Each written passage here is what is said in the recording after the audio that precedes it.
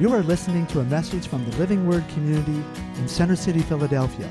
We are followers of Jesus Christ, called to love God and love people, to share Jesus and help people experience true life change that can only come from knowing Him. We hope that you enjoy this message today.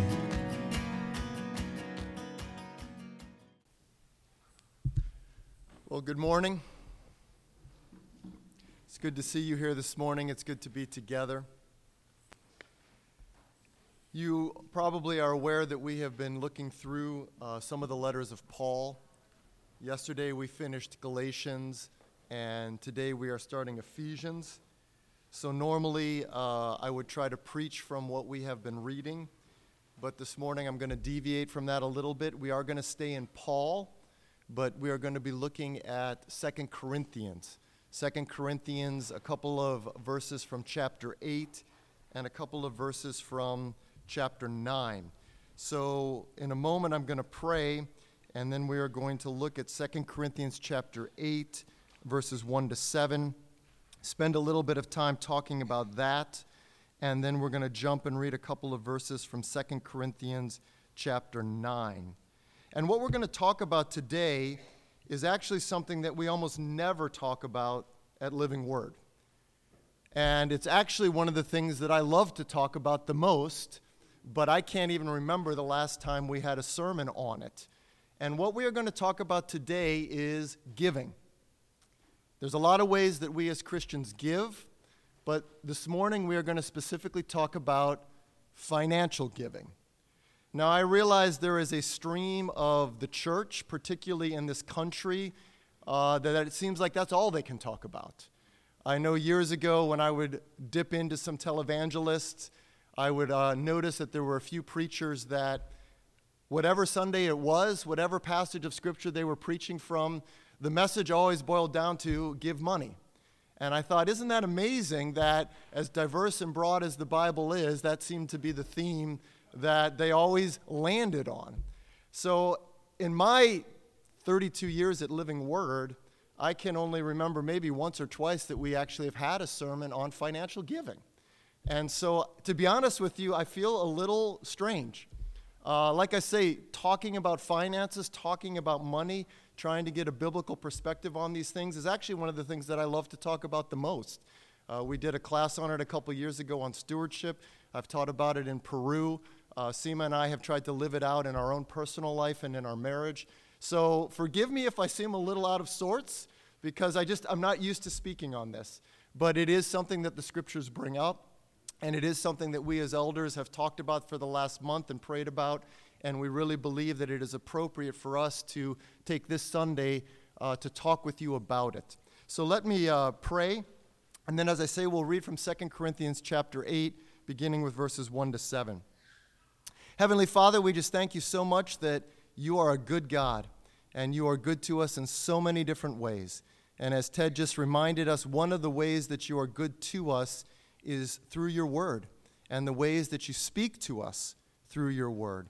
And so I pray right now, Lord, that it really would be you who is speaking to us, and that you would do it through the verses that we are going to read together today.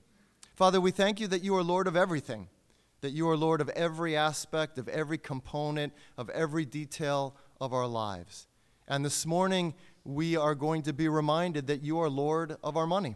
You are Lord of our bank accounts. You are Lord of our salaries. You are Lord of what we spend and what we save and what we give. You are Lord of all of it. And so, Father, in everything that we do, we want to give you glory. And so what we do with our money, we want it to glorify you. We don't want it to be about us. We want it to be about you. And so we pray now, Lord, as we consider just a couple of principles that you give us in the Scriptures about money, about finances, about giving, that, Lord, more than anything else, we would catch your heart. We would know your heart. Because, Father, that's all that matters. How you see something, what you think about something. That's all that matters. And so we pray now, Lord, that you would be speaking. And we pray now, Lord, that we would be attentive. And we ask these things, Jesus, in your name alone. Amen. I never have looked it up, but years ago, someone told me that in the Gospels, Jesus actually talks more about money than he talks about faith. Now, again, that's probably a little contrived because they were probably actually thinking, how many times does Jesus use the word faith? And he does use it, of course. But I think that probably, without me checking it, is probably roughly true. Jesus actually, when you start to think about it, he talks a lot about money. I remember years ago as well, Billy Graham said that if someone tells you they are spiritual, ask them to show you their checkbook. Now, of course, most of us don't use checkbooks the way we used to, but the point that Billy Graham was making is if someone tells you that they are spiritual, one of the real tests of that is what are they doing with their money? What are they doing with their money? Now, Jesus, when he talked about giving, he said, don't let your right hand know what your left hand is doing. So there is a personal aspect to this type of devotion. And that is another piece of it. But what we want to consider today is why does Jesus talk so much about money? And what is it that the New Testament has to say about our giving? So 2 Corinthians chapter 8, verses 1 to 7. We're going to read the whole section, then we're going to go back and look at it a little bit verse by verse. It says, "Now, brothers, we want you to know about the grace that God has given the Macedonian churches. Out of the most severe trial, their overflowing joy and their extreme poverty welled up in rich generosity. For I testify that they gave as much as they were able and even beyond their ability, entirely on their own. They urgently pleaded with us for the privilege of sharing in the service to the saints. And they did not do as we expected, but they gave themselves first to the Lord and then to us in keeping with God's will. So we urged Titus, since he had earlier made a beginning, to bring also to completion this act of grace on your part. For just as you excel in everything, in faith, in speech, in knowledge, in complete earnestness, in your love for us, see that you also excel in this grace of giving." Now, just a little bit of background. The Apostle Paul had visited Corinth, had planted a church in Corinth. And if you read chapters 8 and 9 in their totality, and I actually encourage you to do that, because all of 2 Corinthians 8 and 9 give an incredible look at what the New Testament thinks about finances and about giving. You will see that there is a region of Achaia that is mentioned. The city of Corinth was in the Roman province of Achaia. The first verse that we have here mentions a second Roman province. It's the province of Macedonia. Now, when Paul was writing the church in Corinth that was in the province of Achaia, he was actually writing from the province of Macedonia. Now, there are some cities that were in ancient Macedonia that you are probably familiar with. Thessalonica was in Macedonia, thus we have Thessalonians. Philippi was in Macedonia. Berea, be a Berean. Berea was in Macedonia. So when Paul is mentioning the Roman province of Macedonia, he's mentioning a region in which he had planted churches. But the church of Corinth was in a different province. The church of Corinth was in the province of Achaia. If you read the beginning of 2 Corinthians chapter 9, he mentions that. Now, as Paul had been preaching and planting churches and traveling around, he had been taking up a financial collection. He had been taking up an offering. And we see this in many of the letters that he wrote. And so he was giving the churches an opportunity to give to this financial collection. And what he was ultimately going to do with it, he was going to take it back to Jerusalem, and he was going to give it to the believers that were in need in Judea, another Roman province at that time. So what he is talking about in these verses is that collection.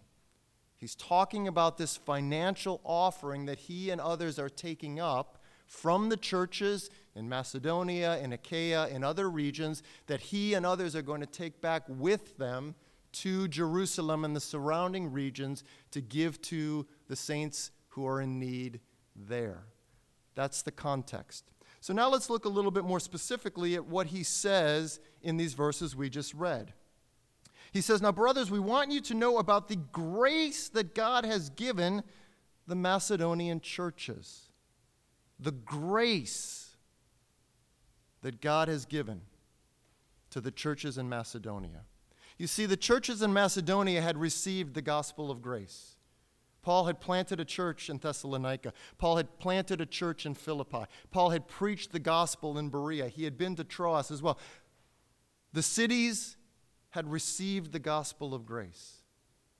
And churches had been planted in these cities. Now, what Paul is saying in verse 1 is that there was evidence that the grace of God was at work. There was evidence that the grace of God had been received. And that evidence was that these churches were giving financially. That was one of the evidences that the grace of God was at work. They were giving financially. I want you to know that the grace of God is at work in the churches of Macedonia. So the first thing that we need to understand is giving financially to the work of the kingdom of God is actually a manifestation of the grace of God. It's a manifestation of the grace of God. Every time we give to a kingdom need, every time we give to the people of God, to the needs of the kingdom, we are manifesting the grace of Jesus Christ at work in our lives. And it's so important that we keep that in mind. Giving financially is a manifestation of the grace of God. Verse 2, it says, "Out of the midst of severe trial, their overflowing joy and their extreme poverty welled up to rich generosity." So Paul has a pair of absolute contradictions here. Extreme trial led to overflowing joy. Extreme poverty led to overflowing generosity. Two pairs that we would not think would ever go together. Trials producing joy, poverty producing generosity. But you see, when we look at what the Bible has to say about finances, like everything else, the Bible turns what the world has to say about money completely on its head. The Bible absolutely takes everything that you will hear out there about finances, about money, and will absolutely turn it on its head. Because one of the things that makes sense is that you can only give out of your abundance. You know, there are wealthy Christians that are called upon to give significantly to the needs of the kingdom. Once I have enough money, then I will be able to give generously. Well, the problem is the Macedonian churches. It says, out of the depth of their poverty.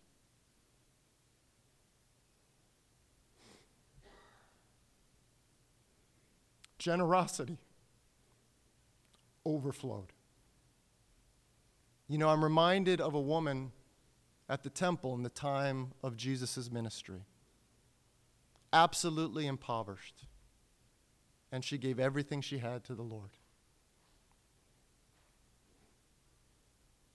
And what did Jesus say about that? She has given more than everyone else. You see, generosity is not a dollar figure. Generosity is not even, I would say, a tangible amount. Generosity is an issue of the heart. And the Macedonian churches, in affliction, joy, overflowed.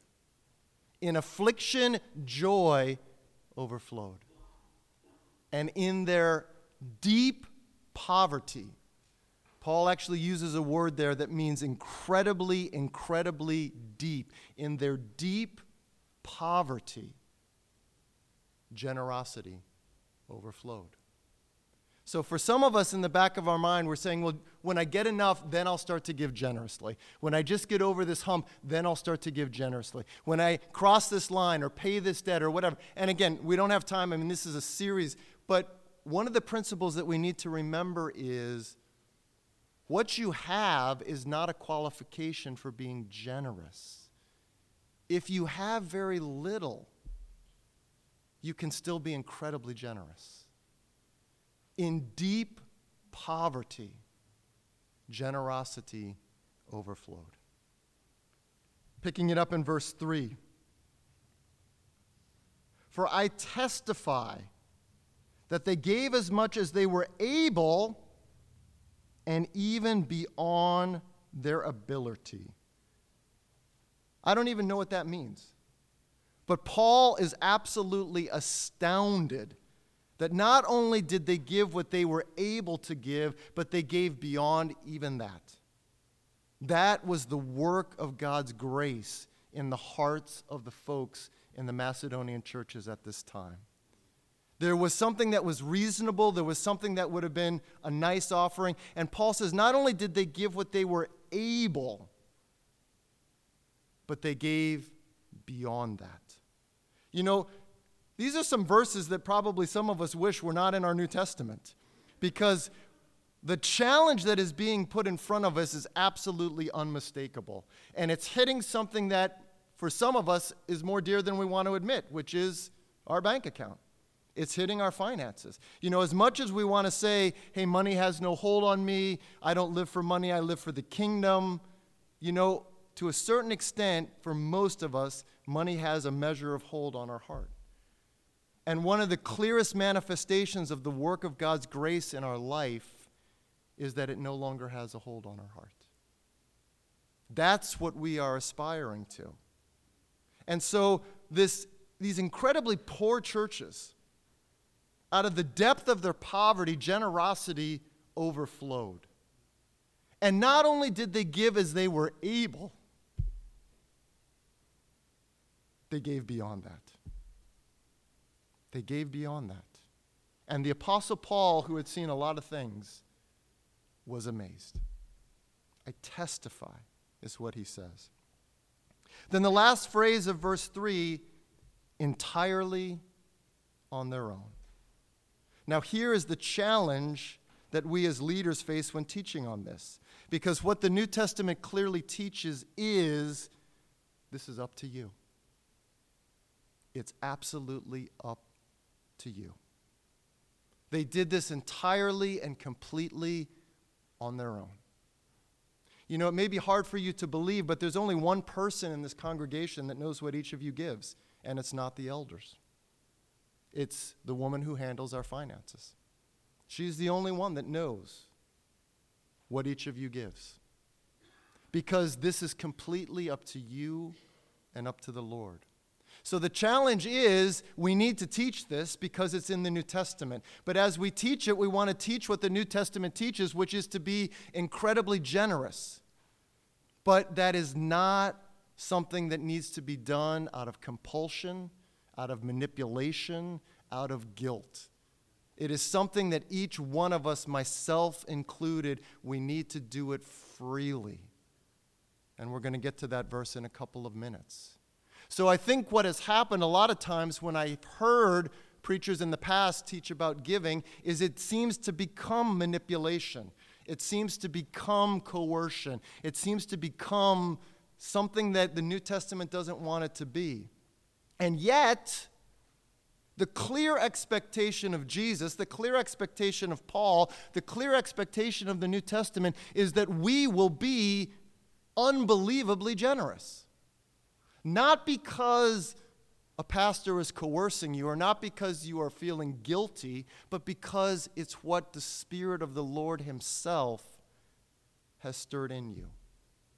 Remember, giving is evidence of the work of the grace of God. And that's why, for the most part, at Living Word, we haven't preached this sermon. We haven't talked about this much. We are not a church that browbeats you about giving. In fact, we don't even pass an offering bucket. And as elders, we realize we barely even mention there's a tithe and offering box in the back. If you don't know, there's a tithe and offering box in the back. So we are not a congregation, I don't believe, and we are not a leadership team, I don't believe, that browbeats this topic. But we felt like it was appropriate to teach on this today, and that's why we are doing it. But the real challenge that we have as believers is to know that ultimately we do this freely. We do this freely. We are generous not because we have to be. We are generous not because we'll feel guilty if we don't. We're generous not because someone is forcing us to. We are generous because we want to be. Because it's an evidence of the grace of God in our lives. One of my favorite tasks as an elder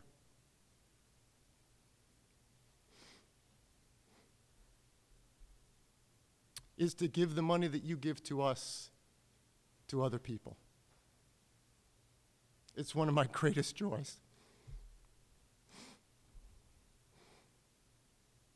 To give the money that you have given to us to other people. It's one of my greatest joys.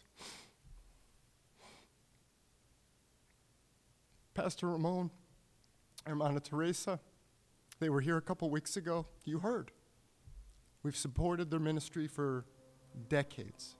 You have supported their ministry for decades. I get to write the check. I get to put the cash in his hand. That's my blessing.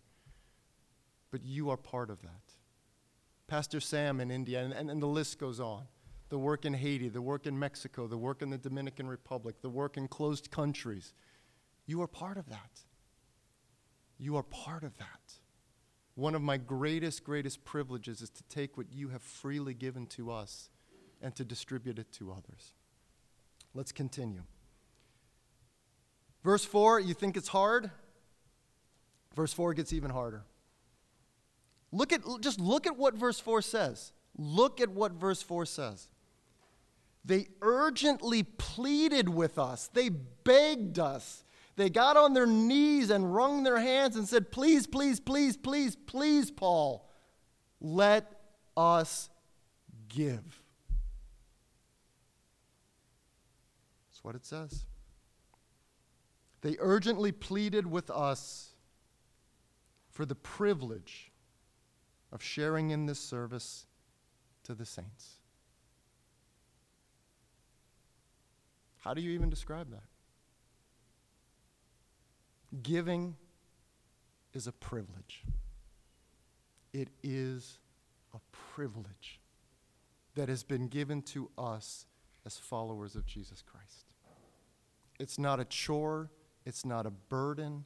It's not an unpleasant task. These poor Macedonian churches heard of a need in Judea, and they pleaded with Paul. They pleaded with Paul. Paul, please, let us give to this need. It's a blessing.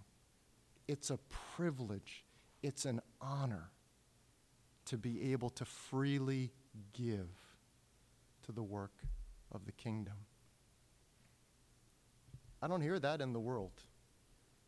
I hear the world saying, I earned it, it's mine, I can do with it what I want. The bigger the car, the bigger the house, the more the bling, the fancier the clothes, the nicer the dinner, the better the vacation, the more that I can put on social media to show everyone I'm living the life. Well, of course, as we said a minute ago, all the Bible does is completely blow that up and say exactly the opposite. The greatest privilege that you have is not spending what you make on yourself. The greatest privilege that you have is to take what you make and give it away. That's the greatest privilege. That is the greatest privilege. Years ago, we were doing a series by John Maxwell. Actually, Buck Sharp was leading us in this. And John Maxwell told a story that there was a wealthy Christian businessman who had given away, tens of thousands, hundreds of thousands of dollars to the work of the kingdom. And later in his life, he had a financial catastrophe. And he ended up having to declare personal bankruptcy, an incredibly shameful and embarrassing thing, and was ultimately impoverished. And he was doing an interview. John Maxwell tells the story. He was doing an interview, and the interviewer asked him, now that you are bankrupt, now that you've had to declare personal bankruptcy, and now that you are impoverished, do you wish that you had given less money away? All of those tens of thousands of dollars that you gave away to the work of the kingdom, now that you have nothing, do you wish that you had given less? And of course, the interviewer is expecting him to say, yeah, it probably would have been better had I given less. But you know what he said? He said, no. Actually, I wish I had given more. Because all the money I kept for myself, that's what I lost. The only money I didn't lose was what I gave away. Now, this is just not some guy talking in theory. This was a guy in personal bankruptcy wishing he had given more. That's kingdom finances. Taking what you earn, taking what you make, and spending it on yourself is what the world does. Taking what you earn, taking what you make, and giving it away, that is what followers of Jesus do. That is what followers of Jesus do. They pleaded with Paul, let us give to this offering. Verse 5. And they did not do as we expected, but they gave themselves first to the Lord and then to us in keeping with God's will. You see, and here is such an absolutely key principle. The measure of finances that you give away is actually one of the reflections of how much you have given yourself to the Lord. I'm not saying that. That's what the scriptures say.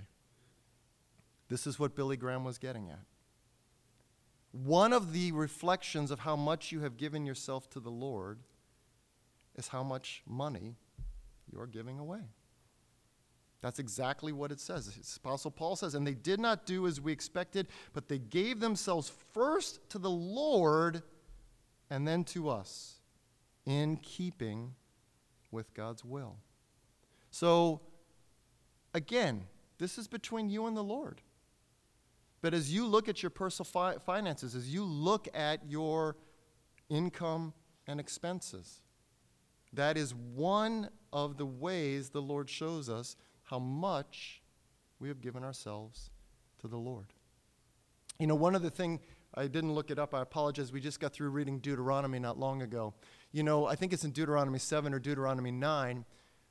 Israel's on the brink of taking possession of the promised land, and Moses is giving his final speech. It's his last will and testament. He's got a chance to actually deliver it in person. And he says, look, when you get into the promised land, something's going to happen. I'm giving you a good land. It's an abundant land. You're going to have a lot of prosperity. You're going to have a lot of crops. You're going to have great herds. You're going to have a lot of wealth in terms of the ancient world. If someone offered you 100 goats today, you'd probably be like, I don't want that. But in the ancient world, I'd be like, wow, thank you. I'd love 100 goats. And he says, there's going to be an attitude that's going to creep into your heart at that point. You're going to think it was your strength that gained that financial prosperity for you. But it's not. It's me, says the Lord. Whatever you have in your bank account, it's only there because God gave you the ability to put it there. Whatever your paycheck is, you only have it because God gave you the ability to earn it. Whether it's education, whether it's talent, whether it's connections, whether it's relationship, whatever it is that's putting money into your pocket, putting money into your account, you only have that because God gave it to you. That's it. That's it. Did you have access to education? God gave that to you. Were you gifted in certain areas? God gave that to you. Did you have the right connections to get the right job? God gave that to you. Whatever power, whatever ability, whatever training you have received that gives you the ability to earn money, it's because God gave it to you. And of course, it's not today's message, but I can't help but say it. And that money's His.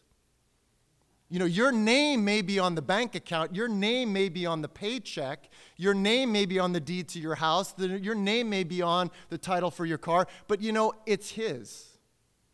We don't own anything. We are stewards. God, in His incredible generosity, says, hey, look, I own everything. It's all mine. The earth is the Lord's and the fullness thereof. It's all God's. He created the universe. We didn't. But out of His incredible generosity as a Father who loves us so much, He says, you know what? I love you so much, I'm going to let you for a little while take care of some of my stuff. For a little while, I'm going to let you take care of some of my stuff. So I'm going to let you take care of a place to live. I'm going to let you take care of some clothes. I'm going to let you take care of some food. I'm going to let you take care of some money. But don't ever forget, it's mine. I'm just a good dad who's letting you be a steward of some stuff. So it's all His. So a great reminder whenever we see our name on something, whenever we see our name on a bank account or our name on a title of ownership, is just cross that out and put Jesus. Jesus, it's yours. It's yours. Help me to do with your stuff what you want me to. Imagine your house sitting. Imagine your dog sitting. Imagine your whatever. That's the way we should look at our possessions. It's all His. It always was. It always will be. God wants us to be faithful as stewards, not as owners. Okay? So verse 5.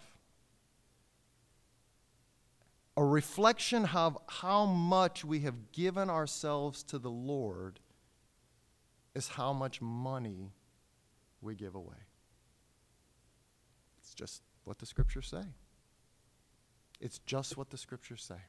Let's jump down to verse 7 because time is going quickly as it always does. You guys always chew up the time whenever I preach. Why do you do that? You guys are quiet this morning too. I don't know why. I thought this was a really easy, pleasant message. Full of laughter, full of joy. Verse 7. But just as you excel in everything, in faith, in speech, in knowledge, in complete earnestness, and in your love for us, see that you also excel in this grace of giving. Here is another absolutely unshakable key to biblical finances. You are abounding in love. You are abounding in faith. You are abounding in the Word. You are abounding in earnestness. Why? Because Christ has lavishly poured these things into you, into your life, into your heart. So the Apostle Paul makes this abbreviated list of just all the ways that we as believers in Jesus Christ are flourishing. Our sins have been forgiven. We've received eternal life. The Son of God Himself died on a cross for us. The last verse of this section, thanks be to God for His indescribable gift. It's the last verse of 2 Corinthians 9. When you look at what you have received from God, it's beyond human comprehension. The generosity of God, the superabundance of God that has just been poured into your life. Ephesians chapter 1, we have been blessed with every spiritual blessing. God has held nothing back. Your life is indescribably abundant in every way. So what the Apostle Paul is saying is, all that we are asking of you is let your financial giving match what Jesus has done for you. Let your financial giving match what Jesus Christ has done for you. So are we stingy with our finances? Well, if we are, then that's saying Jesus has been stingy with us. If we're doing the minimum with our finances, then what that's saying is Jesus has done the minimum with us. But if we are being extravagant and generous with our finances, what that is saying is Jesus has been extravagant and generous with us. This is why we as Christians give. Because we have so freely and abundantly and excessively received. And so all we are doing is imitating our Father. All we are doing is trying to reflect in one of many ways the incredible grace that has been poured into our lives. So when we give generously, when we give beyond what's expected, all we're saying is, this is how Christ has given to me. And we're understanding that, and we're acknowledging that. And it's one of the ways that we put that on display. Okay? Well, we could read all the verses, but we don't have time for that, and I'm not sure we could handle that anyways. So let's jump to chapter 9. Chapter 9, we're going to read verses 6 to 9. It says, "Remember this, whoever sows sparingly will also reap sparingly. And whoever sows generously will also reap generously. Each one should give what they have decided in their heart to give, not reluctantly or under compulsion, for God loves a cheerful giver. And God is able to make all grace abound to you, so that in all things, at all times, having all that you need, you will abound in every good work. As it is written, he has scattered abroad his gifts to the poor. His righteousness endures forever." So verse 6 is simply a repetition of a principle that is repeated frequently in Scripture. You reap what you sow. Now, we are not an agricultural society, so sometimes that doesn't make a lot of sense to us. What it basically means is whatever seeds you plant, that's the tree or the bush or the plant that you get. In the ancient world, everyone would have understood that. Everyone was planting stuff, everyone was harvesting stuff. Well, there is a spiritual principle that says whatever you plant, that's in turn what you harvest. And Paul just basically gives two options. You plant a little bit, you plant sparingly, you get a little bit. You know, I plant a couple of cumin seeds and I get a little bit of cumin. But if you plant extravagantly, if I buy 100 acres and plant 100 acres of sweet corn, I'm going to get an extravagant, abundant harvest of sweet corn. I'm going to get 100 acres of sweet corn. And you know, look at even how seeds work, because right there is the kingdom of God. I plant one kernel of corn, and I get a stalk that produces ears of corn that has multiple kernels on it. God is a God of multiplication. It's right there in the plant kingdom. Right when he created plants on the third day, he said, I am embedding in the principle of how seeds and plants work the principle of my kingdom. You plant a couple of apple seeds, you get an apple tree. That apple tree, for hundreds of years even, can produce tens of thousands of apples, and each one of those apples has 5 or 6 apple seeds themselves. That's the principle that Paul says here. But it's true in what we give to the Lord. Now look, today we're talking about money, but how you give yourself to the Lord with your time, how you give yourself to the Lord with devotion, how you give yourself to the Lord in service to others. These are all exactly the same. Today we're talking about money, how you give yourself to the Lord in the finances that you give, because that's what Paul is talking about. In chapters 8 and 9 of 2 Corinthians, the issue is money. And so what he says in verse 6 of chapter 9 is exactly what has been repeated in other ways in Scripture. You reap what you sow. If you sow generously, you are going to reap extravagantly. If you give beyond what is expected, if you give beyond your means, not only did the Macedonian churches do what they were able to do, they gave more than that. Then you're going to reap. You're going to gather. You're going to receive far more than that. And remember, even before you started giving, God gave infinitely more to you. But again, it's so important that we emphasize verse 7. Each one of you do as you have decided in your heart. And that's what's so hard, because a lot of us are going to walk away from this message saying, wow, Dave was really browbeating us, telling us to give more. And I know it sounds completely contradictory. That's not what I'm preaching, because that's not what the New Testament preaches. Each one of you has to do what God has put in your heart to do. We preach this message on generosity, on giving extravagantly, on giving excessively, because that's what the New Testament says we as believers should be doing. That's absolutely what we should be doing. But you have to give as the Lord has put in your heart to give. And look at the next two qualifications. Not reluctantly. Don't give reluctantly. It doesn't honor the Lord. And don't give out of compulsion. Don't give out of manipulation. Don't give because you feel like someone is forcing you to. That doesn't honor the Lord. It never has, and it never will. And so here was the real challenge I was wrestling with these last couple of weeks, because we had decided I was going to preach this message today. Lord, how do I put in front of your people the incredible challenge to be as generous as we possibly can, and yet still make it clear that it's completely up to them and you to decide what they give? Not an easy sermon.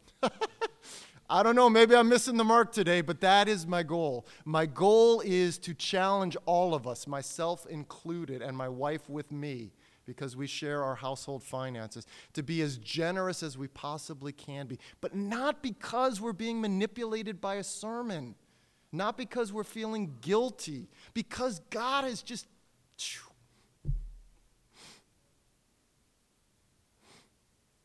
He's just given us so much. How can Seema and I look at our finances and say most of what God has given me we're spending on ourselves? How can I do that? I can't. I can't do that. I don't want to do that. I want to be as generous as I possibly can be, and my wife is the same. And I know that all of you feel the same way. So please, please, please don't hear this as a manipulation, as a coercion, as a guilt trip. We want you to give hilariously. Remember John Hone, he loved that verse. God loves a cheerful giver. He used to say, because the Greek word is hilaros, he used to say, God loves a hilarious giver. Titi Naomi and John are up in heaven worshiping the Lord, but Titi Naomi used to sit right there, and every time, at that time, we would pass the offering buckets. You remember that? Her voice would ring out, and she'd say, praise the Lord, and start cheering and clapping. Why? Because she knew giving was a privilege. It wasn't a burden. It was one of her favorite parts of our time together on Sundays. And that's why she cheered and she clapped, because she knew giving was a privilege. And we know Titi Naomi was not a wealthy woman. And I imagine when we get to the throne of Jesus, she will have outgiven all of us. Not in dollar amount, but in generosity. I think she probably would have outgiven all of us. I mean, she's in heaven, so it doesn't matter. I think she gave about 50, 60, 70% of her income away. I'm not 100% sure of that, but I'm pretty sure that's what she did. Because she understood this. And she understood, how could I ever outgive God? How could I ever give more than what he's given to me? I can't do it. I can't do it. I could give every dollar I ever have made and will make, and I haven't even come close to outgiving God. I haven't even come close to giving God what he has given to me. So look, take verse 7 absolutely seriously, because we as elders, we mean this. We want you to give freely. We want you to give joyfully. We want you to give what the Lord has put on your heart to give. Not reluctantly, not out of compulsion. But what I can tell you, and what all of you have experienced at different times, and many of you can continue to experience today, one of the greatest joys of being in the kingdom is giving money away. It just is. It just is. One of the greatest joys in the kingdom is taking some of what God has given to you and giving it to someone else. It's what the scriptures say. It's more blessed to give than to receive. It's just the way finances work in the kingdom. We're not going to get to it because we're running out of time here. But the next thing that Paul says, let's get to it. In verse 8, we've got time, right? What are you guys rushing off to? To spend your money on lunch. You're going to spend God's money on lunch. Don't do that. And just to say that, all of your money is God's money. But God doesn't say that you're not allowed to spend some of it on things that you enjoy. Of course you are. And what we're going to get to in a couple minutes is sort of the brass tacks of it, 10%, 20%, 30%, because that's obviously a question that we as New Testament believers ask ourselves. But I say that completely jokingly, because of course God doesn't say don't ever go out to eat. God doesn't say don't ever, but anyway. That's why this is actually about 10 sermons, not one, but we're squeezing it into one. Verse 8. And God is able to make all grace abound to you so that in all things, at all times, having all that you need, you will abound in every good work. Here is one of the most effective lies of the enemy. If I give too much away, I won't have enough for myself. That is not the Lord. If you ever have that thought, that is 100% the voice of the devil. If I give too much away, I won't have enough for myself. Let's read verse 8 again. And God is able to make all grace abound to you, so that in all things, at all times, having all that you need, you will abound in every good work. Giving takes faith. Because what makes sense is hold on to it. Save it. Don't give it all away. Because if you do that, who's going to take care of me? Well, of course, you know the answer to that. God will. When you give, you are putting God to the test in a good way. This is what Malachi, the prophet Malachi said. He said, test me. Bring the full tithe into the storehouses and see if I will not open the windows of heaven and pour extravagantly into your life.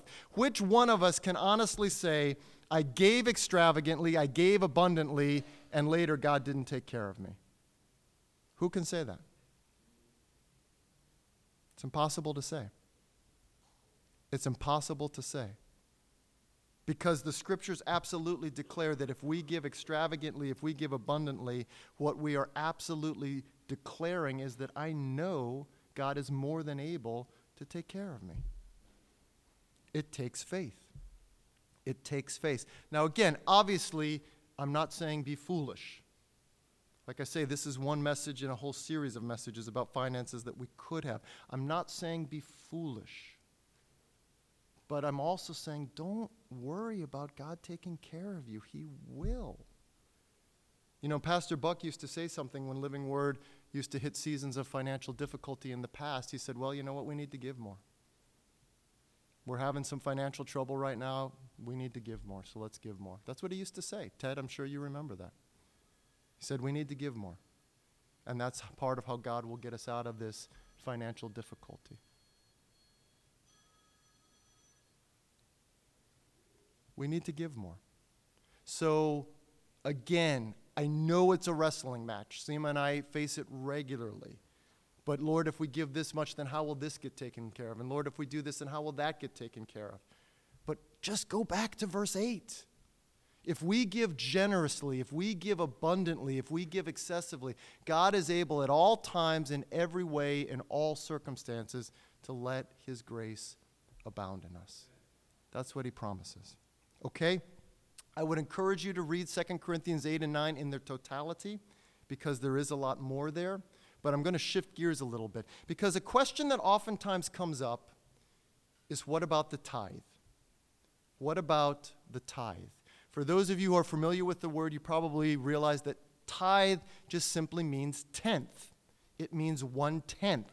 So a tithe of $100 is $10. A tithe of $10,000 is $1,000. It's a term that's used biblically because in the Old Testament, part of what the people of God were to regularly bring to the Lord was a tithe, We don't even completely understand how it worked because Deuteronomy, you probably saw it there, spoke of a third-year tithe.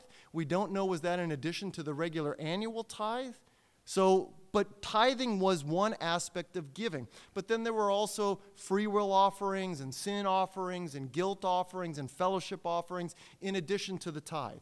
But tithing, giving a tenth of your sheep, of your goats, of your grain, of your barley, of all of that, that was part of how the Old Testament believer was expected to give to the work of the Lord.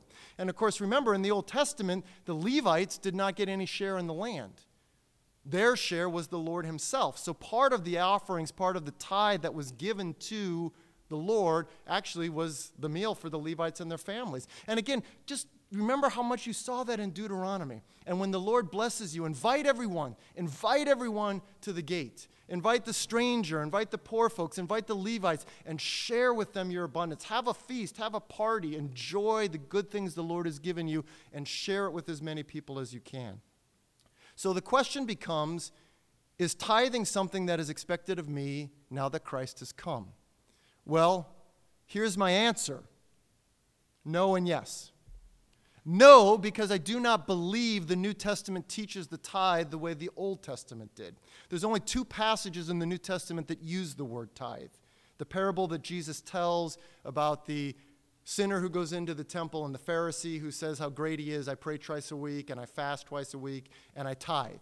That's one of the places. The other is when Jesus is indicting the Pharisees saying, you tithe your mint and dill and your cumin, but you neglect the weightier matters of the law. So I do not believe that giving a tenth is a New Testament expectation in the same way it was in the Old Testament. Now, a lot of you are saying, yeah, that's great. I don't have to pay a tenth and not pay a tenth and feel guilty about it. But here's the yes part.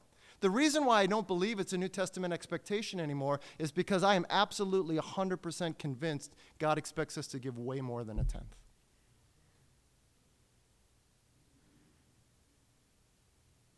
I absolutely am convinced he expects us to give way more than a tenth.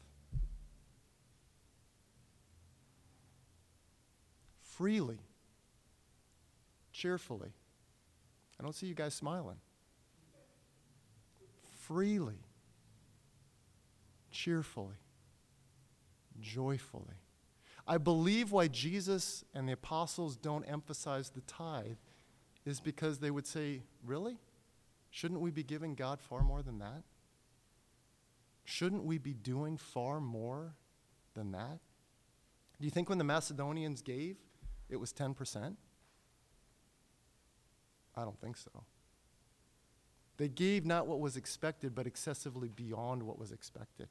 We can ask those Macedonian Christians when we see them in heaven, hey, when Paul talked about that contribution to the offering made, did you give 10%? They're going to be like, what are you talking about? No, of course not. So it's not a New Testament obligation the way it was in the Old Testament.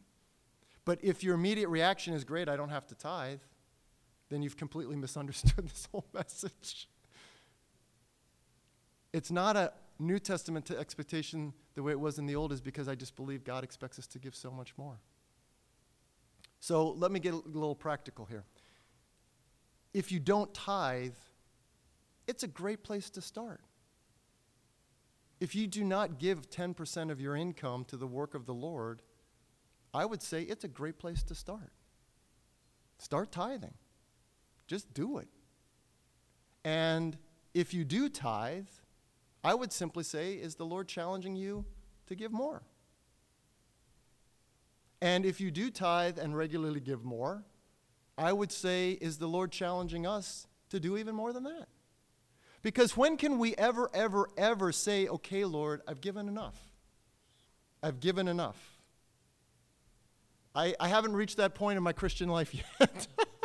I haven't reached that point where Jesus looks at me and says, okay, you've given enough money, Dave. Seema, you've given enough money. You don't need to give me any more. I haven't reached that point yet. So if you don't tithe, I would say, hey, today's a great day to start. We don't announce it much, but Carl's leaning on it. We have a tithe and offering box in the back. You're more than welcome to make your check out to LWC and drop it in there. I would say today is a great day to start tithing. If you do tithe, thank you so much. And I would encourage you to say, hey, can I give more? And if you do tithe and give offerings regularly, I would encourage you to say, hey, can I give even more than that? Again, I know this sounds so self-contradictory, not because you feel guilty because I'm preaching on this, but because you're saying, wow, giving is a privilege. Giving is a manifestation of the grace of God in my life. As faith has abounded, as grace has abounded, as knowledge has abounded, as His Word has abounded in my life, I want to reflect that by extravagantly giving the money that He's given to me to the work of the kingdom. So, again, I don't believe we're obligated to tithe the way the Old Testament believer was. But I think tithing is a great place to start. I think it's an incredible spiritual discipline. I think it's like praying. I think it's like reading the Word. You know, do you pray every day? Do you read the Word every day? I mean, I don't see a passage of Scripture that tells us how much should you pray each day. I don't see that passage of Scripture. Well, the Word, actually, I see you're supposed to meditate on it day and night. So you're supposed to be in the Word 24 hours a day. So in other words, don't get all weirded out if all of a sudden that anchor line of 10% is maybe taken away. Because when we look at other spiritual disciplines, we don't have that level of precision in the New Testament. Because I think what the expectation is you pray as much as you can. You read the Word as much as you can. You serve as much as you can. You love as much as you can. You know, how much do you love your husband or your wife or your children or your parents? And then you say, okay, I've loved them enough.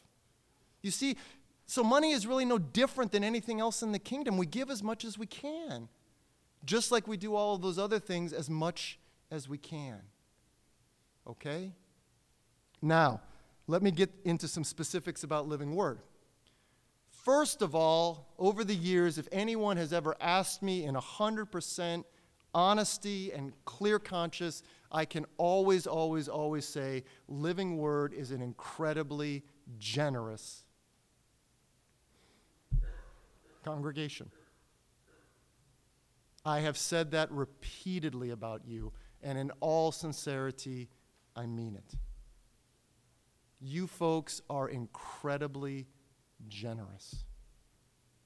You know, I think of all of those years that we've done the Missionary Christmas Bazaar, and the thousands and thousands and thousands and thousands and thousands of dollars that have come in the month of December each year to support the work of God in other places. You guys give extravagantly. You guys give abundantly to that need. During COVID, tens of thousands of dollars came in simply to meet the needs of those who were feeling the pinch of COVID. I had the privilege of giving away tens of thousands of dollars to families and to folks that we knew that were financially hurting because of COVID. Some of you received that. A lot of you gave to that. So I want to make sure you guys understand, as one of the elders of this community, I am absolutely convinced you are an incredibly generous community. And even though I don't look at the brass tacks, like I say, only our administrator sees that, as a community, as a whole, you guys are incredibly generous. So thank you. Thank you. It honors the Lord. Now, the not so good news, because you knew this was not just a coincidental sermon. The last couple of years, our regular giving has decreased dramatically. Part of that is due to COVID. Part of that is due to some other circumstances, but for about the last 2 to 3 years, not the special money that comes in. So all of the money that was given for Missionary Bazaar, we've given that 100% to the missionaries that were designated. The money that came in for COVID, we gave that to specific needs that arose as a result of the pandemic. So I'm not talking about that, but just in terms of the general money that comes in undesignated, that's what we call it, undesignated offerings. The tithes and the offerings that you put in the box or mail in or whatever, that, over the last couple of years, has decreased significantly. The other side of it is what we are doing, what we are giving in terms of bottom line financial commitments, that has not. So obviously you know the problem. If you make $1,000 and you're giving away $1,500, pretty soon you're going to be in trouble. So for the last couple of years, we have continued to give at the rate that we have been giving, but We are now at the point where we can no longer do that.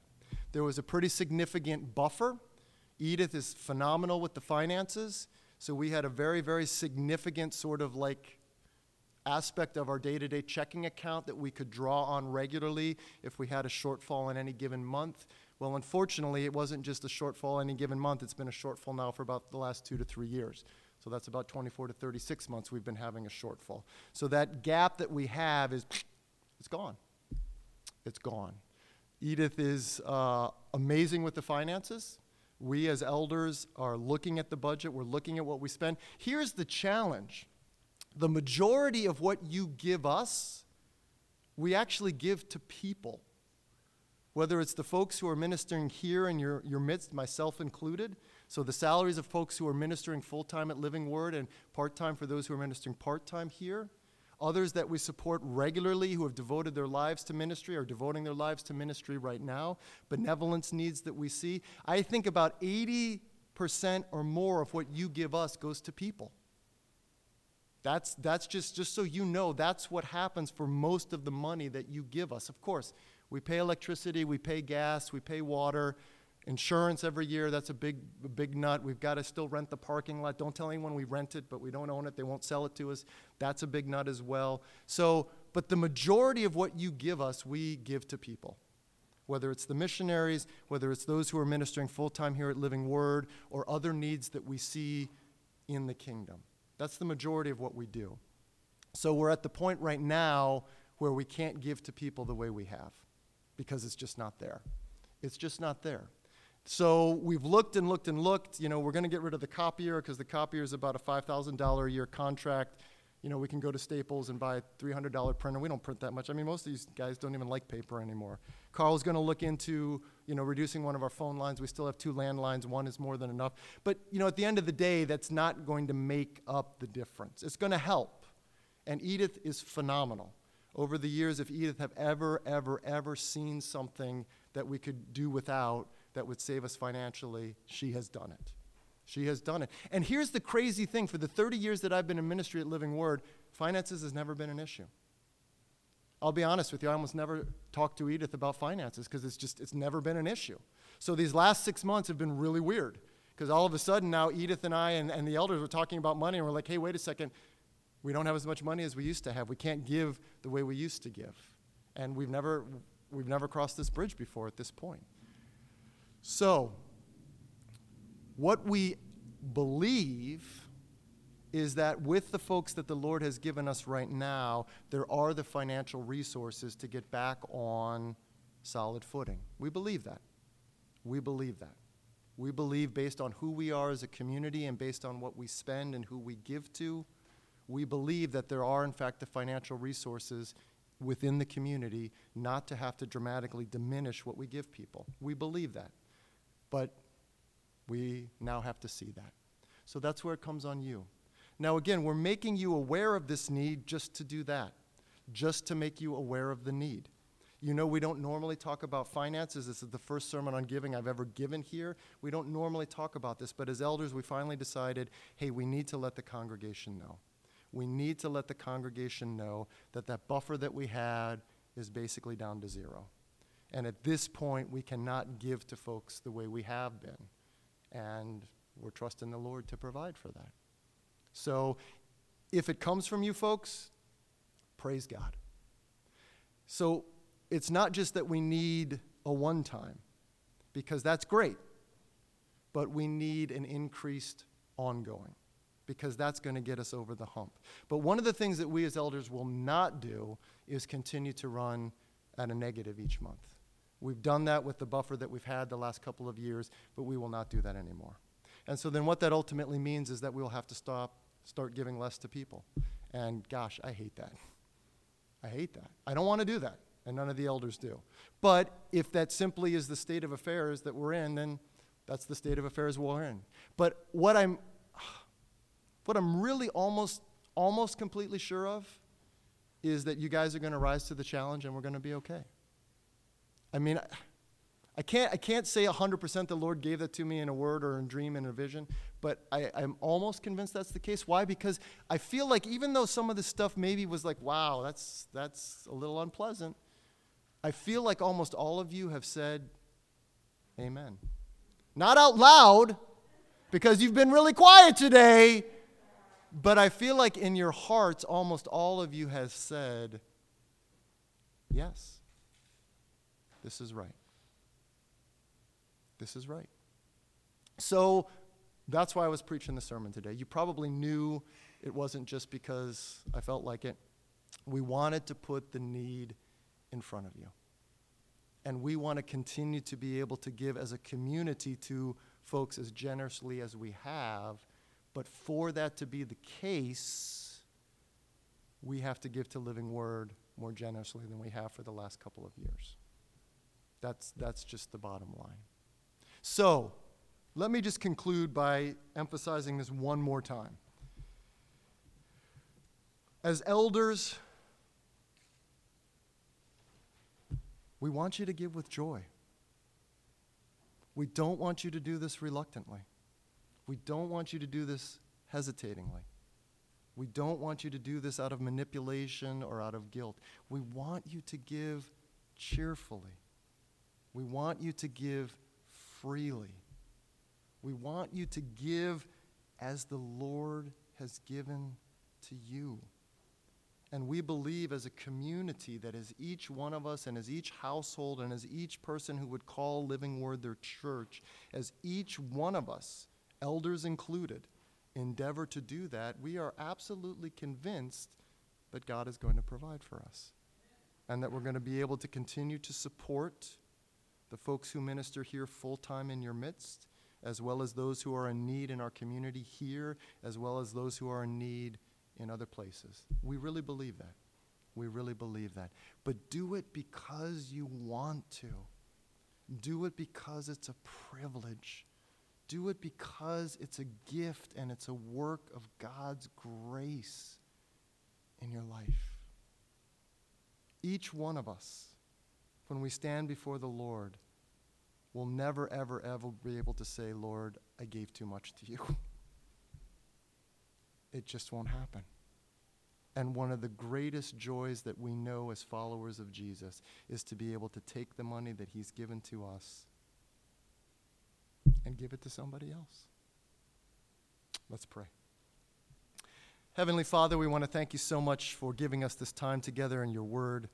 And Lord, we realize that the principles of giving that you establish for us in the scriptures are not at all what we would expect to hear in the world. Not at all maybe even what we wrestle with on a daily basis. But Father, we thank you that you have just been unimaginably generous with us. And we can't even begin to quantify just how much you have given us. And Father, even as I pray that, I do want to thank you so much for the generosity of this congregation. Because Lord, I honestly believe that the recent shortfall these last couple years is not indicative of this congregation not being generous, because I believe, Lord God, they have been generous. And so I thank you for that. I thank you for that, Lord God. And Father, the truth of it is, for 30 years, almost every ministry I've heard of has had financial issues, and Living Word has not. And I always kind of scratched my head and said, well, Lord, why not? But you've given us an incredible season of not having to consider these things. But Lord, now we're in a different season. And God, now we are called upon to trust you even more. Now we are called upon to put into action the faith that we have in you. You're giving us as an opportunity, Lord God, to be like those Macedonian churches. Not only to give what we are able to give, but to give beyond that. Not only to give what is expected, but to first and foremost give ourselves to you. With the absolute confidence that in every way, at all times, you are more than able to meet our needs. And so, Father, I just pray that not a single person hearing this message would feel reluctant, would feel manipulated, would feel coerced, would feel guilty. Jesus, I just pray that you would completely remove any hint of that in any of our hearts, because that is not your heart. Help us to give, Lord God, in accordance with what we have decided. Help us to give cheerfully. Help us to give joyfully. Help us to give abundantly. Help us to give even as you have given to us. And we pray all of this, Jesus, in your name alone. Amen.